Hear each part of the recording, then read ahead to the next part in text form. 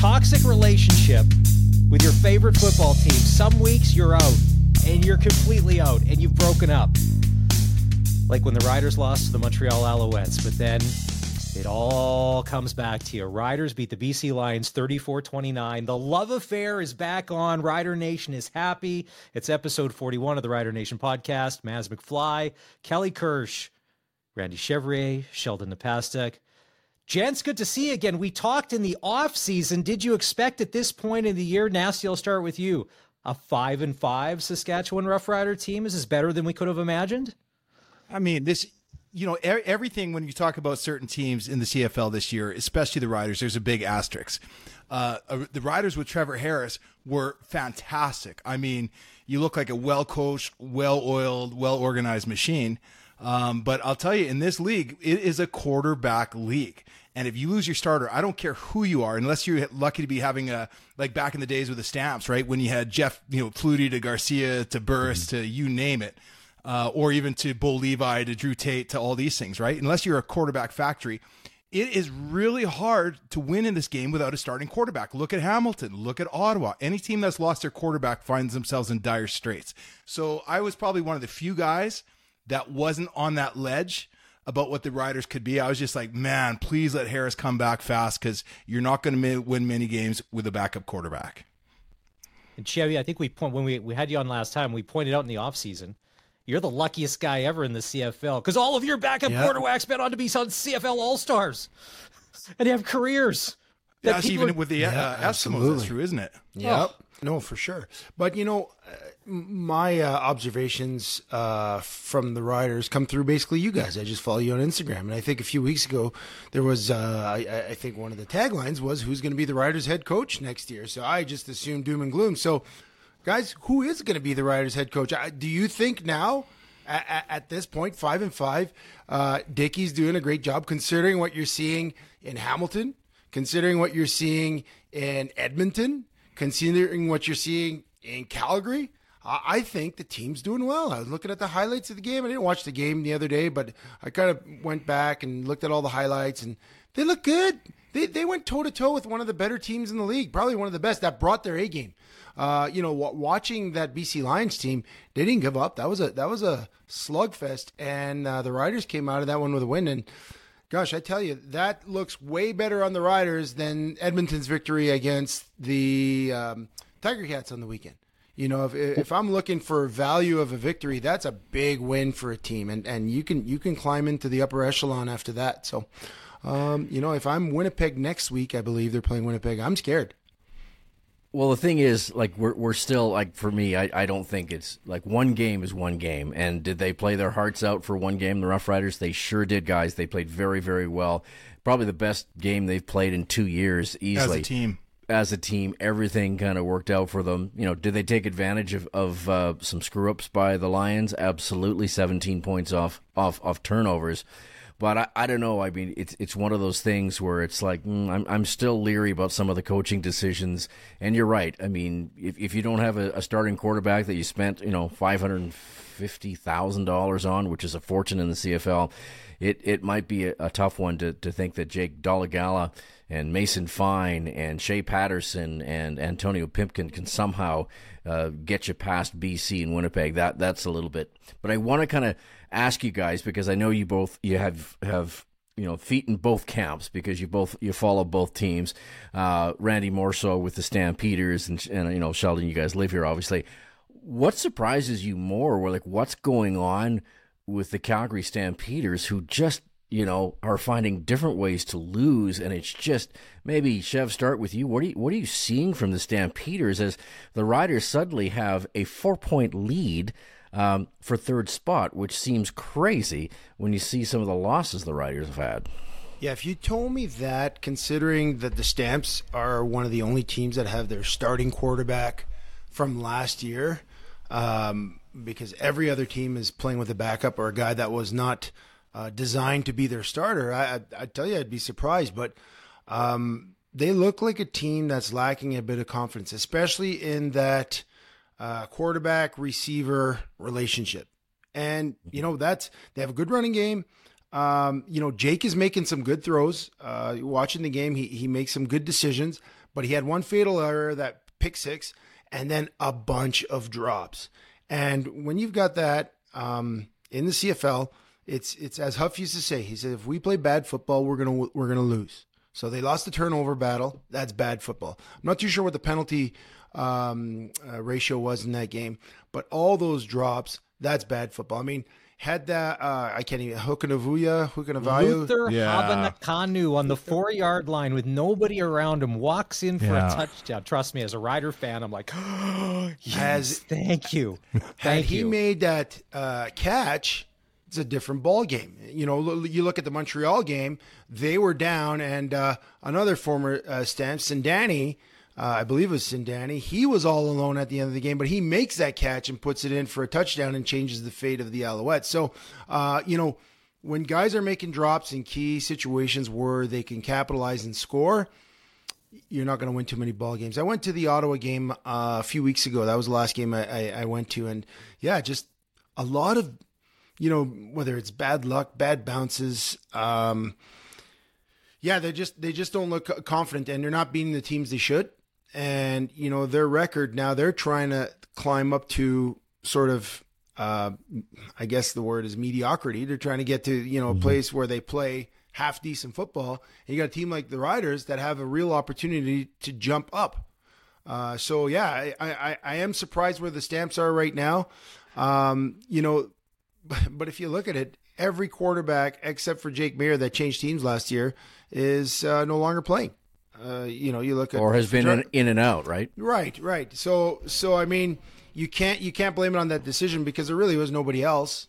You know, and the fans can't say, "Oh, look what Bo's doing," because Bo's been injured. So it's been a really weird year for the CFL and the quarterback situation. But with that weird year, you know, just looking at Montreal, Evans gives a nice opportunity to play a game. He's winning. Trey Ford in Edmonton doing some nice things, and Dolegala, the DUI, Delgado.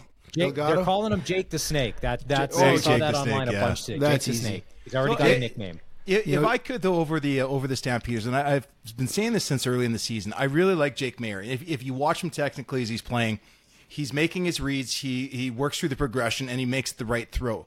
His problem is he's not accurate. There's to start the season, even the first game they won, they put up a ton of numbers. It was big on yak yards. He threw his receivers where they had to stop their route. They were able to grab the ball, and then they competed for the extra yak. And I can't remember who that was. I think it was week 5.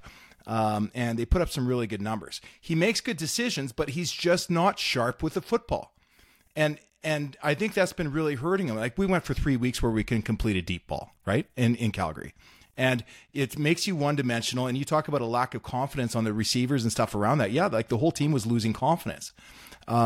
Do guys end up, it's got to be, maybe you don't come right out and say it, but, you know, are grumbling on the sidelines than it in is the locker rooms? Like, get your shit you're together. Out of rhythm. When you're in rhythm, Maz, you feel like you're world beaters. You feel like you can't be stopped. When you're out of rhythm, and then all the other bad things happen. A drop pass turns into a nightmare. 2 holding calls in a row turns into a nightmare, and you just fizzle out, and you just don't have that sense that you're able to get that back. But if you watch the Riders the other night, as good as a quarterback was for his first start of the year, he was putting the ball on target. But a lot of those were contested passes.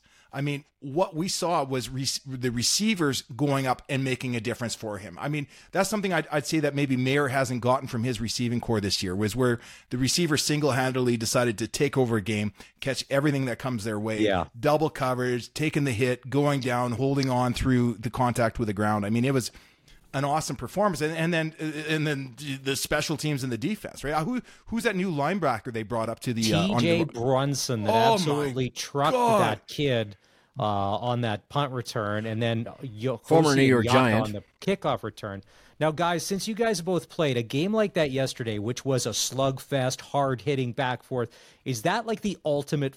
I've never played football. Is that the ultimate football game as a player to play in, where it's just a back and forth? You have no idea how it's going to turn out, and guys are just laying it all out on the line every play, it seemed. Is that the perfect game to play in? I would say yes. Those are the most fun.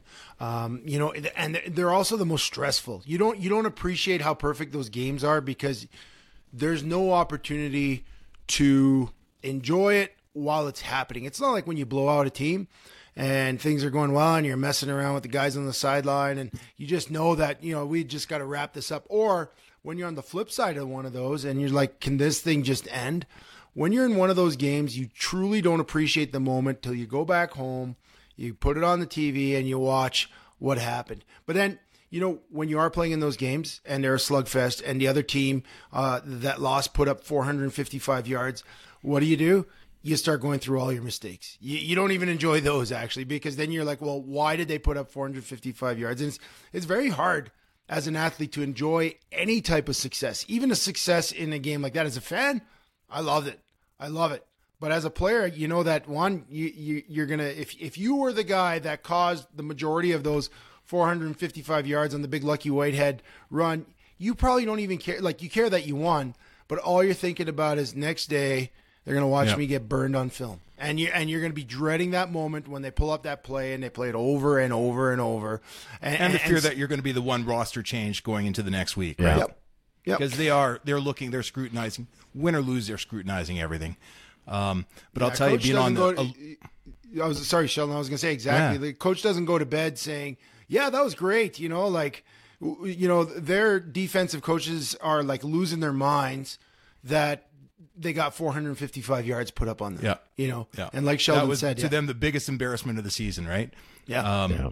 Yeah, but coming out but it is better to come out on the winning end. I know what you see very often coming out on the losing end of that. I was always, because I was kind of a rage guy, right? If I felt like if we lost that game, it would burn so bad. I would be swearing at the refs in my sleep. I'd be calling out my own coach, the other coaches. I would think it was so unfair. That look out the next week. And I think that's hopefully that's the response we're going to see out of Calgary. Some guys get deflated. Here we go again. Well, right? I think we saw that from the Riders. I was listening to the postgame show, and Michael Ball and Luke Mullender both said to Dickenson, hey, whatever you did in practice this week, keep doing it, because it looked like a different team came out to play that game, because the Montreal game, they were embarrassed in Montreal, obviously. That was awful. That was just a bad, like I said, I had to break up with them. I was off the wagon. It's a weekly thing. I'm on and off the bandwagon, but I was done with them. But now can I ask you guys a question? This is your show, and I want to get your opinions on this thing. So I've been hearing that you guys have been less than pleased with Craig Dickenson and the coaching staff and all that stuff. Mm-hmm. What's the chatter right now in Regina about Craig Dickenson? Because as far as I'm concerned, I did say on the Rod Peterson show over the offseason that he's probably going to end up out of a job. But instead, he made bold moves. He got rid of, he changed out his offensive coordinator. He made strong moves that hurt him to make the team better. What's the problem with Dickenson and the way he's running the team, that as you guys see it? Educate me. I think a lot of people in Saskatchewan and, just from what I'm seeing, there's been some really strange calls and really kind of odd mistakes when it's just, one after the other in a game where you think that a head coach really should know how to do that. So I think he's a nice man. I think he's a good motivator. I don't think he's tough enough on the players, just personally. And I don't think some of the, so-called experiments have worked. I think there's other people who can do a better job of it, from the GM to the head coach to probably the offensive coordinator. I just can't see a world unless, they go to the Grey Cup and win it, that Craig Dickenson and Jeremy O'Day keep their jobs. Maz, maybe you see it differently, but I think they will absolutely have a big press conference and change things up, because even not their fault that Trevor Harris is out. We've talked about that before, but man, it is O'Day's fault for not having somewhat of a backup plan. And I know Jake Dolegala played his heart out and had a hell of a game. Can he do it 4 or 5 more times? Can he go? Yeah. So even yesterday, about that guy, though. People were talking about when they took the time count violation with a minute and some left and lost it down, they have to punt. They said, and there was still had a timeout in their pocket. Like, things like that can't happen because that's on the coaches. A good team, that's on the coaching staff. And then even on the couple of games before, there was just some odd coaching decisions, and the Riverboat Gambler stuff, and you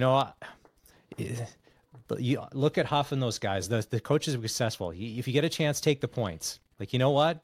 Yeah, it does. But take those points, stack them up. They say stack them on top of each other. You never know you need them. We had Rod on last podcast, and he had said that Cody and Jason Moss unfairly got tagged with a lot of the stink that went on last year. But he alluded to, and he wouldn't go any further, that they weren't all of the problem. Because even in Montreal, you look, because I even asked them the question, I'm like, well, is Jason Moss, was he like a good coach, but just trapped in a bad system with us? Like, because he seems to have a grasp. Like, you guys would know better. Like, he's a decent coach. He's a fiery guy and all that. And I think, okay, you cleared those two out. You kind of got it your way. If like Kirsch says, if they make it to the Western Final, maybe he saves his job. But beyond that, people are going to go nuts. And one of the two is going to have to change. And you know this. Sometimes the general manager gets to keep his job, and unfortunately, the coach doesn't. Or do they both go? But well, Chevy, you know my thoughts on this, though. And I like Jeremy O'Day. I played with him. I played against him as a person. I have a lot of respect for him. But for me, if you're going to make changes in an organization, where do you start? Yeah. And I don't know if they have a serious answer for who that person's going to be, though, right? Because if you replace a person, if you get rid of a person, you're going to have to replace them with somebody quality. And that's the problem that the Eskimos Elks have had for the last 10 years, is they're just recycling people, and they don't have a clear vision of who's in charge. And even just a couple of weeks ago. Now, there has been, I'm sure we're going to segue to the Elks. They have been really improving the last 2 or 3 weeks after even replacing their president, which I don't know if it has anything to do with football. But, well, if it's a that's board like game too, that's like Britney helps. Spears replacing a backup dancer. Like, that still doesn't make her not it's crazy. her tour manager. She replaced a tour manager, and that can have a trickle-down effect on the backup dancers and everybody around it. I mean, changes up here affect things down here a lot more than changing a backup dancer. You guys know how crazy this fan base is. If you don't make changes when shit doesn't go right, people lose their mind, and they'll vote with their wallet. And you saw on the game yesterday, they announced the attendance at 27,000. If there were that many seats sold, there wasn't 27,000 people there. There were sections that were almost completely empty in the lower bowl. So it's not just in Calgary and some of these other places in Edmonton where fans are voting by not showing up. That's happening in Riderville. Crazy. And yeah, you're like, but the do you crowd think that's loud.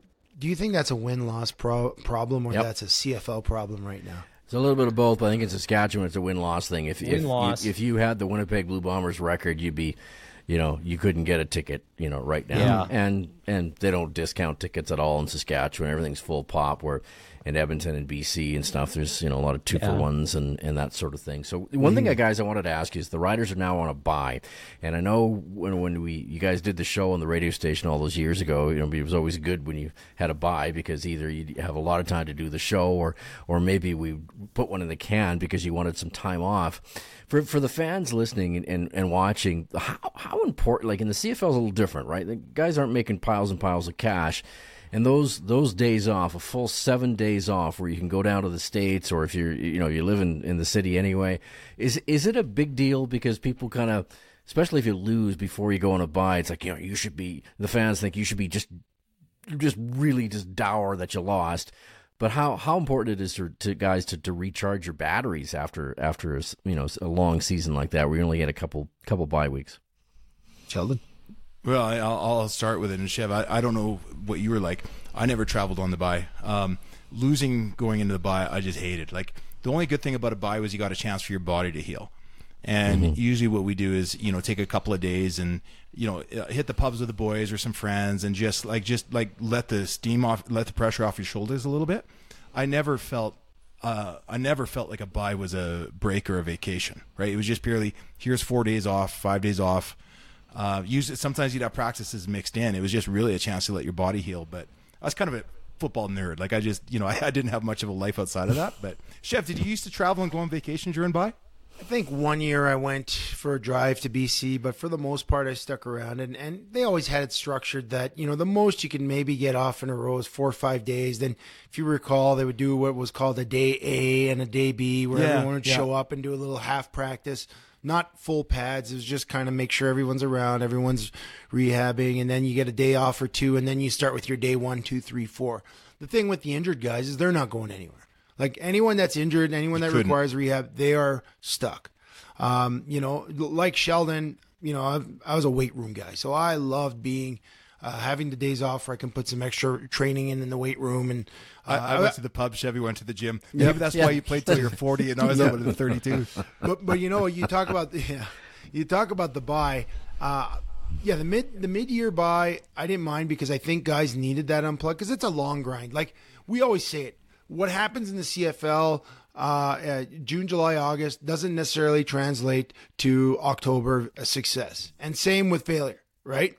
So that week, especially if it's in the middle of the season at this point, it's actually a perfect time for a bye week, because then you can come back and recharge for that last stretch. If you're, sometimes there's a season, I think we had a bye right at the beginning of the year. And it's like, no one's hurt enough to take advantage of it. No one's tired enough. The bye week that I always hated was the first round bye in the playoffs. That one filled me with anxiety, because all I wanted to do was work and play. Because you feel like, well, we're going in the playoffs. If you got that first round bye, chances are you're playing pretty well at the tail end of the season. And now it's like, well, does the train stop? And, I've experienced both, right? Where we've won and we've lost, but yeah, I've always hated that one. But a mid-season bye, I know people need to unplug. Not everyone's like me. Not everyone is spending time, after practice or all that stuff. Like, people need that unplug. Even the coaches, right? Coaches need to. Now, they don't take as much time off, but they get a little break. And depending on, they've got to be sick of you guys too. Now, is there anybody in the past that you played with, a character that if they had 3 or 4 days off, they're trying to get somewhere like to Vegas or somewhere to like go whoop it up and be like, I don't care, I'm on vacation, man. Like, you hear the stories about Dennis Rodman and the days with the Bulls needing to get. I don't think there's many guys renting private jets to go to Vegas, but who did you play with in the past that would just live their vacation up to the absolute fullest? Because the team doesn't pay for you to go home on your bye. No. That's on you guys, right? No, I don't know who lived it up to their fullest on the bye week. There's always a few probably guys. the usual suspects, your punchers and kickers. Yeah. I remember that. Do you remember that year Mahoney didn't even show up to training camp for 3 weeks and nobody knew where he was? So, you know what? Where was he?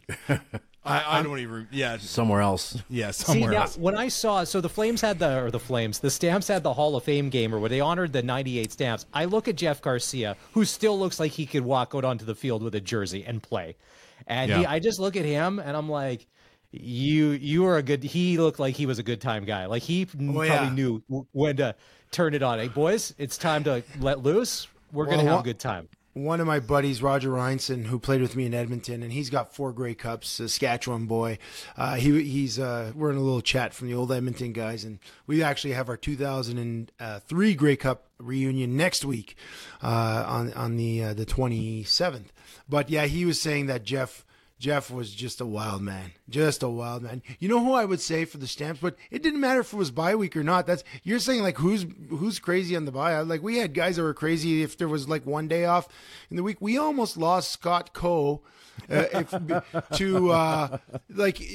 Nickelback was in town. I don't know if they were playing a concert, and Scott Coe knew them, and he literally was, probably one more pop away from jumping on their private jet, going to Vegas with them, and missing the whole week of practice because he was like ready to go. I don't know if I think that was the year before I was there, but yeah, we almost lost Scott Coe to Nickelback. He might have been one of their roadies, but he made the decision to stick around, and he played a couple more years. But there's always some guys that just live it up. But that is also what's colorful about the CFL. Right? There's some great guys you play with. There's some great guys that like to have fun, and it needs to be fun, right? And that's why I think that bye week, where the Riders have it, gives them a real opportunity to take stock of what they did, because 5-5 is not that bad right now. I was thinking today when we were preparing for the show, I was thinking, remember that BC Lions team that went 0-7? I can't remember what year it was, and then they came back and they won the Grey Cup. Yeah. That was a Wally Bono coached team that at 0-7, can you imagine the conversation you would be having about an 0-7 team? Right? Yeah. Like how many press conferences would you have? Yep. Yeah. Can you imagine the conversation you two would be having? I'm just saying, can you imagine what would be coming out of your mouths if you're 0-7, and then next thing you know, They prove you wrong and they win the Grey Cup. So that's the one thing about the CFL. And you're better positioned right now if you're the Riders going toe-to-toe with a team like the BC Lions than you are the Stampeders trying to figure it out. Like they're just trying to figure out how to make passes and connect on passes. And you're better off than Edmonton, who is just kind of finding their way with a young quarterback. But I mean, they beat a team like Hamilton that they're finding their way. So I'm really confident in what the Riders are doing. I actually think Craig Dickenson is a fantastic leader, because when you're a head coach, yeah, he might have made a couple of decisions that might be questionable, but you have to manage personalities. And sometimes you have to manage... Who that reminds me of? You know who that reminds me of, Chef? Who's that? Rick Campbell. So in his years in Ottawa, he made just the worst.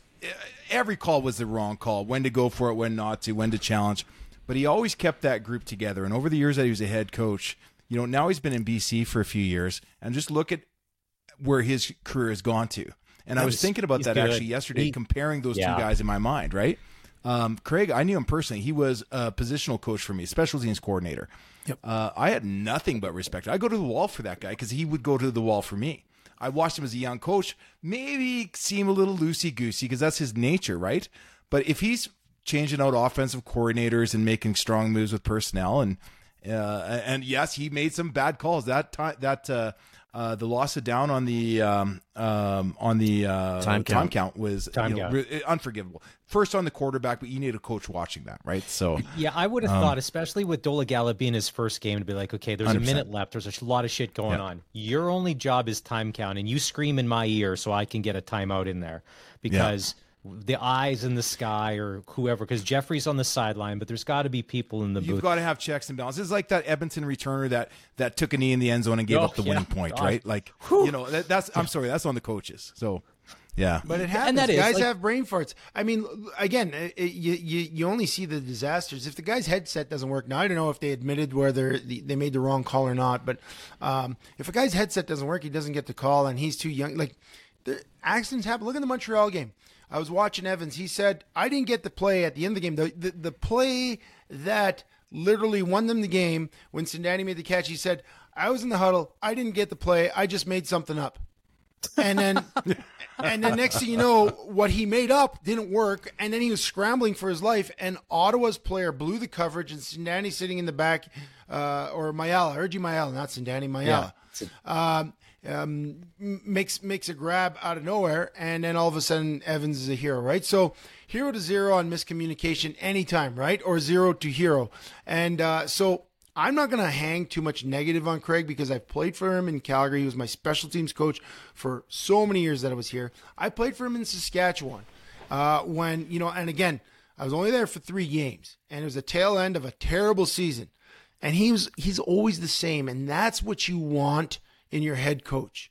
That's why Wally was there forever. That's why Huff is there forever. Whatever their demeanor is, if they're the same, it works. The worst guys are the ones that start the season off and they're your best friend and we're going to rock and roll, we're going to party. And then, the music on the speakers. And then all of a sudden when things turn south, they turn south and then the players turn on them because they're like, who is this guy? Right. And we've seen it a number of times in Calgary. Sheldon, we played for a couple of guys that were like that. Right? Yep. We had coaches that had the 4 horsemen that were all 4 CFL linebacking all-stars and Western Conference defensive nominees, and then the next year none of them are even starting anymore, right? So if you have coaches that are inconsistent with their demeanor and the way they run things, it trickles down. And what I see with Craig, he's consistent. And the players will respond to that. And I like that in a leadership style. I like that in a leadership style. If he planned at the beginning of the year that they were going to have a week off during this bye week, no amount of ebb and flow to their record should affect what he planned, because guys plan for that. If he comes back now, let's say they lost this game, he's like, well, you know what? There's no more bye week. You guys are coming back in 2 days early. Guys would lose their shit, and they wouldn't play for him. And let's face it, too, as important as your head coach is, as important is that trickles down to your offensive and defensive coordinators and to your positional coaches. I mean, for me, I like when I played for like Tom Higgins, for example, I really respected Tom because he was even keel, but I didn't work with Tom. Yeah. I worked with Denny Crehan and his son. Right. And so that's what, again, back to the earlier comment, when you have a strong leader up on top and the right people fill in the gaps, it takes care of itself. If he's got a strong staff that they're all on the same page and they're staying together, they're going to be fine. I watched, I've even through the losses, I like their defense. A few bonehead calls, they can be frustrating like any team can. But I'm not ready to shut the lights off on the Riders yet. And that goes to your point. Sorry, I was just going to add, that goes to your point, Sheldon. When we talked about, them jettisoning Jason Moss. Now, I know Jay, he's a buddy of mine. Sure. And we played together. I've watched him coach. He's coached in Ottawa. He's been successful. He's also had some hardships as a coach. But that could have been just a personality conflict. And Craig saying, you know what? I can't work with him. I can't manage him as my offensive coordinator. Therefore, I need to find someone that I can manage. Has nothing That's to why do Kelly with got rid of us. Yeah, Back in the radio days, right? Yeah. It's like, can't work with those guys. I couldn't handle you guys. It was just nuts. And the pay increase demands were even worse. Dear But assholes, listen here. Before your shit. I don't remember getting paid. Before but, Kelly said, they spent $550, which is a lot in the CFL. And when you said $550,000, I thought you were saying $550, which is also a lot in the CFL, which is more than you were paying us for the radio show. So just putting it out there. I knew you were going to work your way back to that. I just could feel it coming through that thing. Yeah. And I think as a lot of Rider fans here, how this kind of season is unfolding, where we are kind of the cardiac kids and the roller coaster goes up and it goes down. Okay, we'll ride, and however this is going to pan. But I mean, we're not the only ones. Any other article you read or podcaster comes up with Jeremy O'Day and Craig Dickenson, who are on expiring contracts and everything. Be like, and we were talking about too, like, okay, and if it's not them, who else is out there? And Mike Hogan, who is the play-by-play guy from the Argos, because we asked about them and this pipeline of talent that they have and all of these unknown guys that as common fans, we don't know. And he listed off like 4 names to be like, okay, because the Argos, despite they're the worst team off the field, like fan-wise, all of that, but they got a good football team and they just kind of, and Dinwiddie, the coach, like just the vision they had. I'm like, damn it. We need a little of that. What Toronto has that a lot of teams don't have is they've got John Murphy. Some of the teams that have scouts do a really good job, and again, even in the scouting world, there's really good scouts and there's not. And Murph has been connected to the Argos, even though I think he lost his job last year, but I think he's back with them.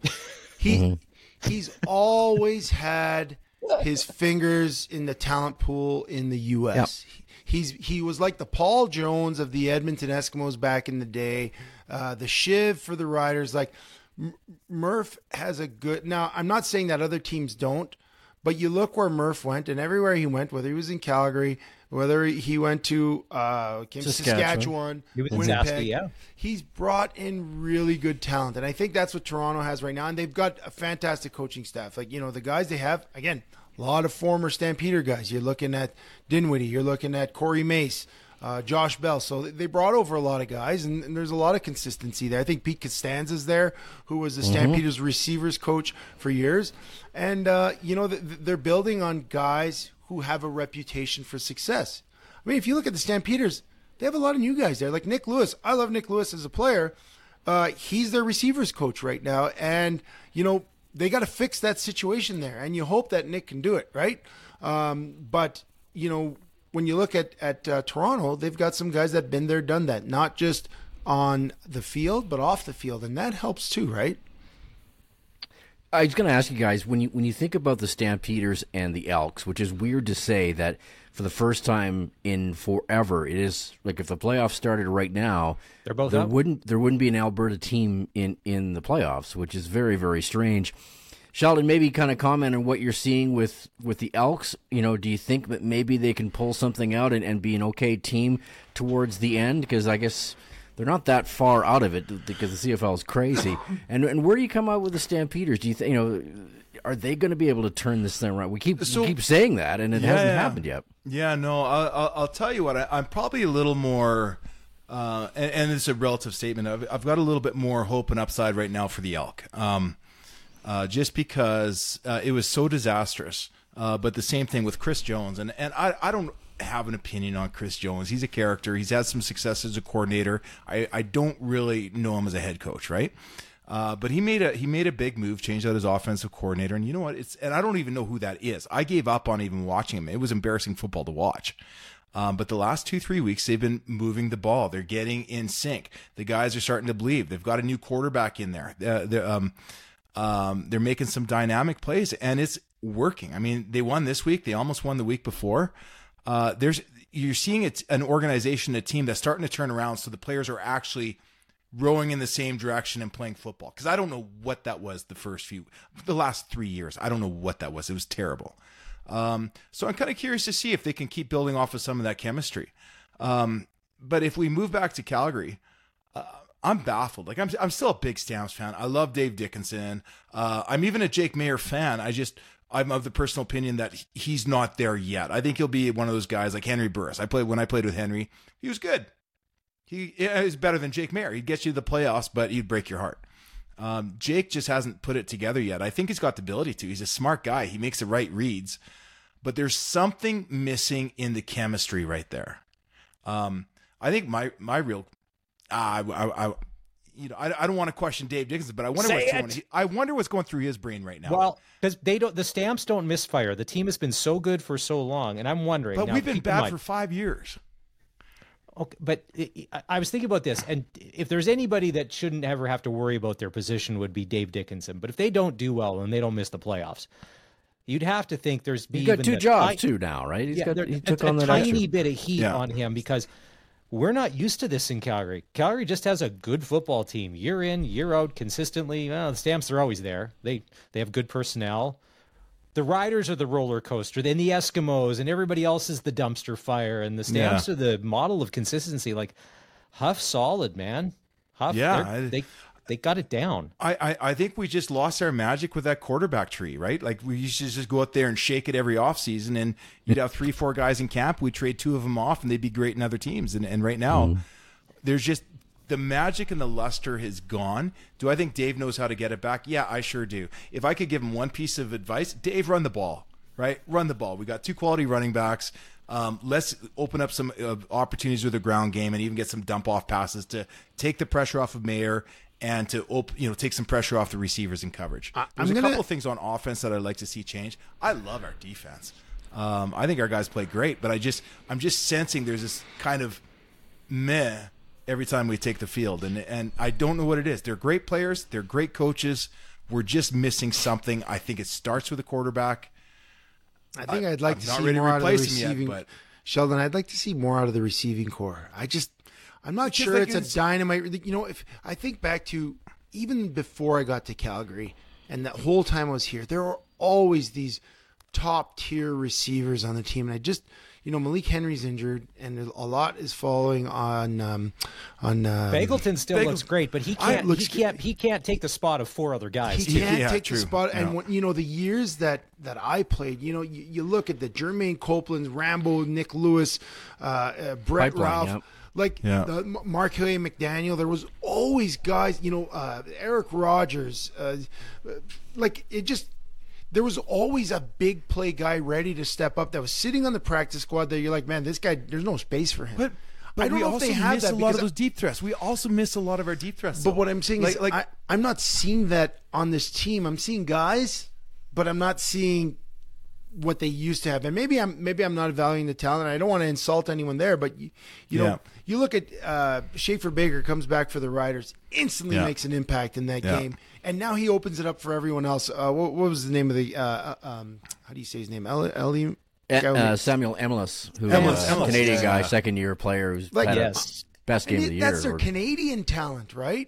Yes. So, and Mitch Picton came. It's funny, they throw the ball to Mitch Picton once every 8 games, but he always catches it and comes through when they need it most. Yeah. Get that guy involved. I didn't know who he was. I saw him the other night, and I was like, "Who the heck is this guy?" He's not the size of a Vince Danielson or something like that, but he reminds me of like a strong-handed Canadian slot back receiver that when the game's on the line in the fourth quarter, you throw him the ball, he's gonna make that catch. He's gonna get you those yards. And I don't know if we have that here in Calgary. And Huff is notorious for paying guys okay money, but he's never going to pay them top money. And that's his MO, and that's why they lose guys like Sean Bain and all those guys. What's his name? Linebacker that left for the Riders last year, and then he was in the Stanky. And it's funny. Apparently, he wants to come back to the CFL, but like there's no takers, and maybe because money's spent, but. Maybe they're worried he's going to leave again. Lemon took up the last of the dollars there in Montreal. Sean Lemon, But money. That's a historic thing for the Stamps. So to kind of go against their own MO and say, well, we're going to pay some big money for a big free agent. They didn't, right? They didn't pick up one big free agent to give another weapon to Jake. You know, they didn't do that. They said what we have is going to get us where we need to be, and that's not the case. That's not, and that's same thing that. And they've had some injuries too, Chef. They've had some guys go down. Yeah, no, I know, but that happens to everyone, right? When we used to have injuries, when I was playing with the Stamps, I remember in 2012, it was next man up, and next man up was just as good, didn't miss a beat. That's how we found Eric Rogers. That's how we found Markway McDaniel and all these guys. Even 5 years before that, Kenyon Rambo, right? Yeah. There's just always these awesome athletes that would be scouting in the background. I just don't know if they have that now. They need that. They need guys to step up for Jake, because you know what? The CFL, the field is wide enough that he doesn't have to make these exact throws. He has to throw to a spot where a guy's going to be, and when he gets there, make the catch. And maybe they're focusing too much on the yak yards, and they're not focusing on the catch that comes before the yak, because Jake throws a terrible ball. I'm sorry. Okay, so here we are. Sorry, we're kind of Randy. like just past the halfway point of the season. We're like 40 minutes into the podcast. We're getting bold predictions. We want to see from each of you 1, 2, and 3. We'll start in the East and then go to the West. Who is making the playoffs in the East? I don't care if it's crossover or not. Nasty, we'll start with you. 1, 2, and 3 in the East. Well, Toronto's a given. Montreal, I think, is right up there too. Okay. So are we crossover, or are we Hamilton and Ottawa? Well, you know what? Bring me up to speed. What's the difference between Ottawa and Hamilton right now? Because that Crum kid, I'm seeing more and more. It's a toilet bowl, a 3-6 toilet bowl. But is there going to be somebody better in the West? You know, I think we're going to. This is where I think we're going to find the Stamps stepping up and probably look at a crossover. They're just too well coached to not make that move. So I'll say the Stamps will be the crossover in the West. I mean, the same thing you're looking at. Yeah, I got to call it right. It's I don't know who you say is number one. I really like what BC's been doing. If Vernon Adams can stay sharp, I think BC's going to be number one. Winnipeg's right up there, but I mean, really, it's a coin flip between the two of them. And then I think the Riders are going to find a way to just keep on carrying on until for that third spot. Stamps missed the playoffs? Is that what you're saying? No, Stamps are the crossover. Okay. I'm in the same boat. Before you guys even brought it up, I was thinking crossover for Stamps. So Toronto, Montreal, Stamps, and then Winnipeg, BC, and Saskatchewan. I think it's going to go BC, Winnipeg in the final, and it's going to be Montreal, Toronto. You know, if we're going to be a Toronto, I'm going to say Toronto, BC, Grey Cup. That's what I'm headed for. Really? You guys think that Winnipeg won't get – because Winnipeg is just good and consistent when they need to be, and big play VA can be big play, but then also can be a dud. Without Caleros, I get it. Winnipeg's not going to be – But he's practicing again. He's practicing again. But you know what? The amount of injuries that guy's had to his noggin, I don't know. We said it last time. He's one hit away from not being able to spell his own name in a bowl of alphabet soup. So does that come this year? Since he's had one, I don't know. But yeah, I like big play VA. He had that one game where he choked. Who was that against? Where he threw? Was it Toronto made him look bad, and Winnipeg made him look bad. Yeah, but you know what? I like the way they're playing. I liked his attitude coming into the season when Jake, they're interviewing Jake, talking about what it meant to be a starter and the great legacy of all these Calgary quarterbacks that he's coming into that he's going to step into their lineage and legacy. VA just said, guys, I just spent the entire offseason working on bringing my hips around on the throw. The ball has to come out faster, it has to come out straighter, and it has to come out with more velocity. And I knew right then that this is a VA that knows where he's at in his career, and it's now time for him to shine. And he's been so focused. Even my buddy, big Bombers fan, right? And he's joking. He goes, yeah, he looked good the first 2 weeks. VA always looks good the first 2 weeks. Well, you know what? Now the season's going on. He still looks good to me. The guy's sharp. He's focused. And I think he's going to be able to carry out this on the whole season because he's with the right coaching staff and the right offense. Okay. But before we wrap this up here, you guys sent a couple of pictures on the weekend. Do your kids both play on the same minor football team, or is it separate football teams? Give us the rundown of what team, what kid, and what league, and then we'll wrap this thing up. So is it the same team? Coach Sheldon? Well, yeah.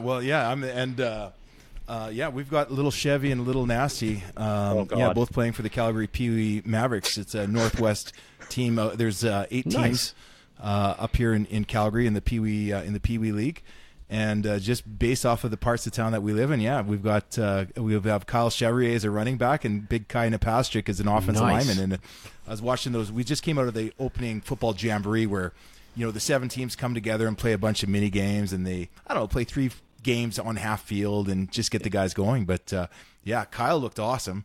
Kai, my not so little guy's learning to start using his strength and to his advantage. And we came out of there 2-1. But Chevy and Nasty will live on long past you and me being off this planet. What Sheldon didn't or failed to mention is that Big Kai, Sheldon's son, is so big that he's wearing a bantam football jersey because they don't have a Pee Wee jersey that would fit him. He's a large individual. He's going to move some bodies. That's on brand. Yeah, that's not a surprise even for a little bit. Hair under 6 foot tall going into grade 7. Is he the kid in the Little League World Series from Venezuela that's actually 23 and is playing second base, but they forged a birth certificate? We've had a number of people ask for birth certificates, but I'll tell you what, the funny thing is too, the same thing, and Kirsch, you'll know this, like growing up in Saskatchewan, I played in North Battleford, right? Mm-hmm. We were always the big farm kids that would go in and like wreck Saskatoon, right? I know. We played against the Airdrie team, and Airdrie's, city of, 80,000, 100,000? But they also draw all the communities around it. Yeah, they're huge. Their entire their defensive linemen, their 2 defensive tackles were bigger than Kai was at this jamboree. So there's some big boys out there. Yeah. Kai's going to have to definitely put in his work. But as long as Kyle, your son, keeps running the ball as hard as he is, I think the Mavericks are going to be just fine this year. Yeah, my son looks like a young Jesse Lumsden because he sure doesn't look like a young me because I never got to carry the ball or do anything that involved any sort of athleticism. Hey, you, throw the ball between your legs and hit a quarterback. That's what the extent of my football. But no, it's fun. You know what? It's fun that minor football is starting. We get to cheer. It's fun to see Sheldon out there coaching. I know it's again. I've had Chev. Where do you come out on Sheldon's coaching? Is there some is maybe he like some in room a Craig to grow? Dickenson? Or? It's a week to week. He could be gone. He could be here. He was heckling me at the last game, calling me the sexiest coach on the sideline. I screamed out in front of the whole crowd, Sheldon, I love you. So I just tried to embarrass him. Now, in minor football, because I know this, having played hockey, are the moms as bad in football as they are in all other sports as far as being psychos when it comes to cheering for their kid? I don't know. They're loud. They're loud, yeah. It's a different culture, though, I think. I really get a sense it's a different culture. Chef, your kids play both. What do you think? I also think it depends what part of town you're from. Yeah. Not going to lie. Listen. I'm not going to lie. It's going to depend on what little town north of Calgary they come from. But you know what? But it can get... Shots fired. It can get loud. But it's fun. It's really fun.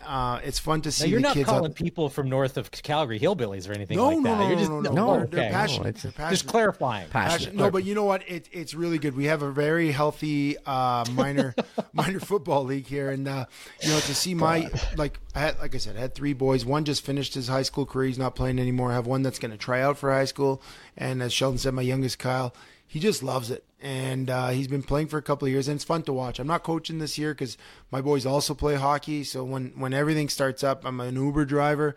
So I'm just enjoying watching. And, it's fun to see Sheldon out on the sideline. I know the funny thing is I did a fire safety talk at his son's school I think it was in November.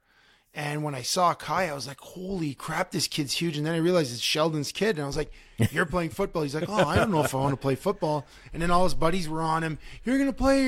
And then lo and behold, I guess he told Dad, he's like, Dad, I'm going to play. And how did that make you feel, Sheldon? Because I know everyone's always like, for us, it's like, oh, your kids must be football players. And we're like, well, I don't know, maybe. My oldest played a year of football. And he did great. He played defensive end. He sacks, backfield tackles, and he asked me one day, Dad, did you play football because you're good at it or because you loved it?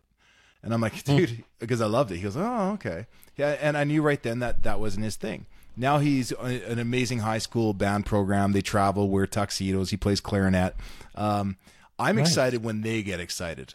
And that's good. And that is for the kids. Hey, guys. Watching my son get excited at that last football game was pretty exciting to me, okay. Chef. Yeah, it was awesome.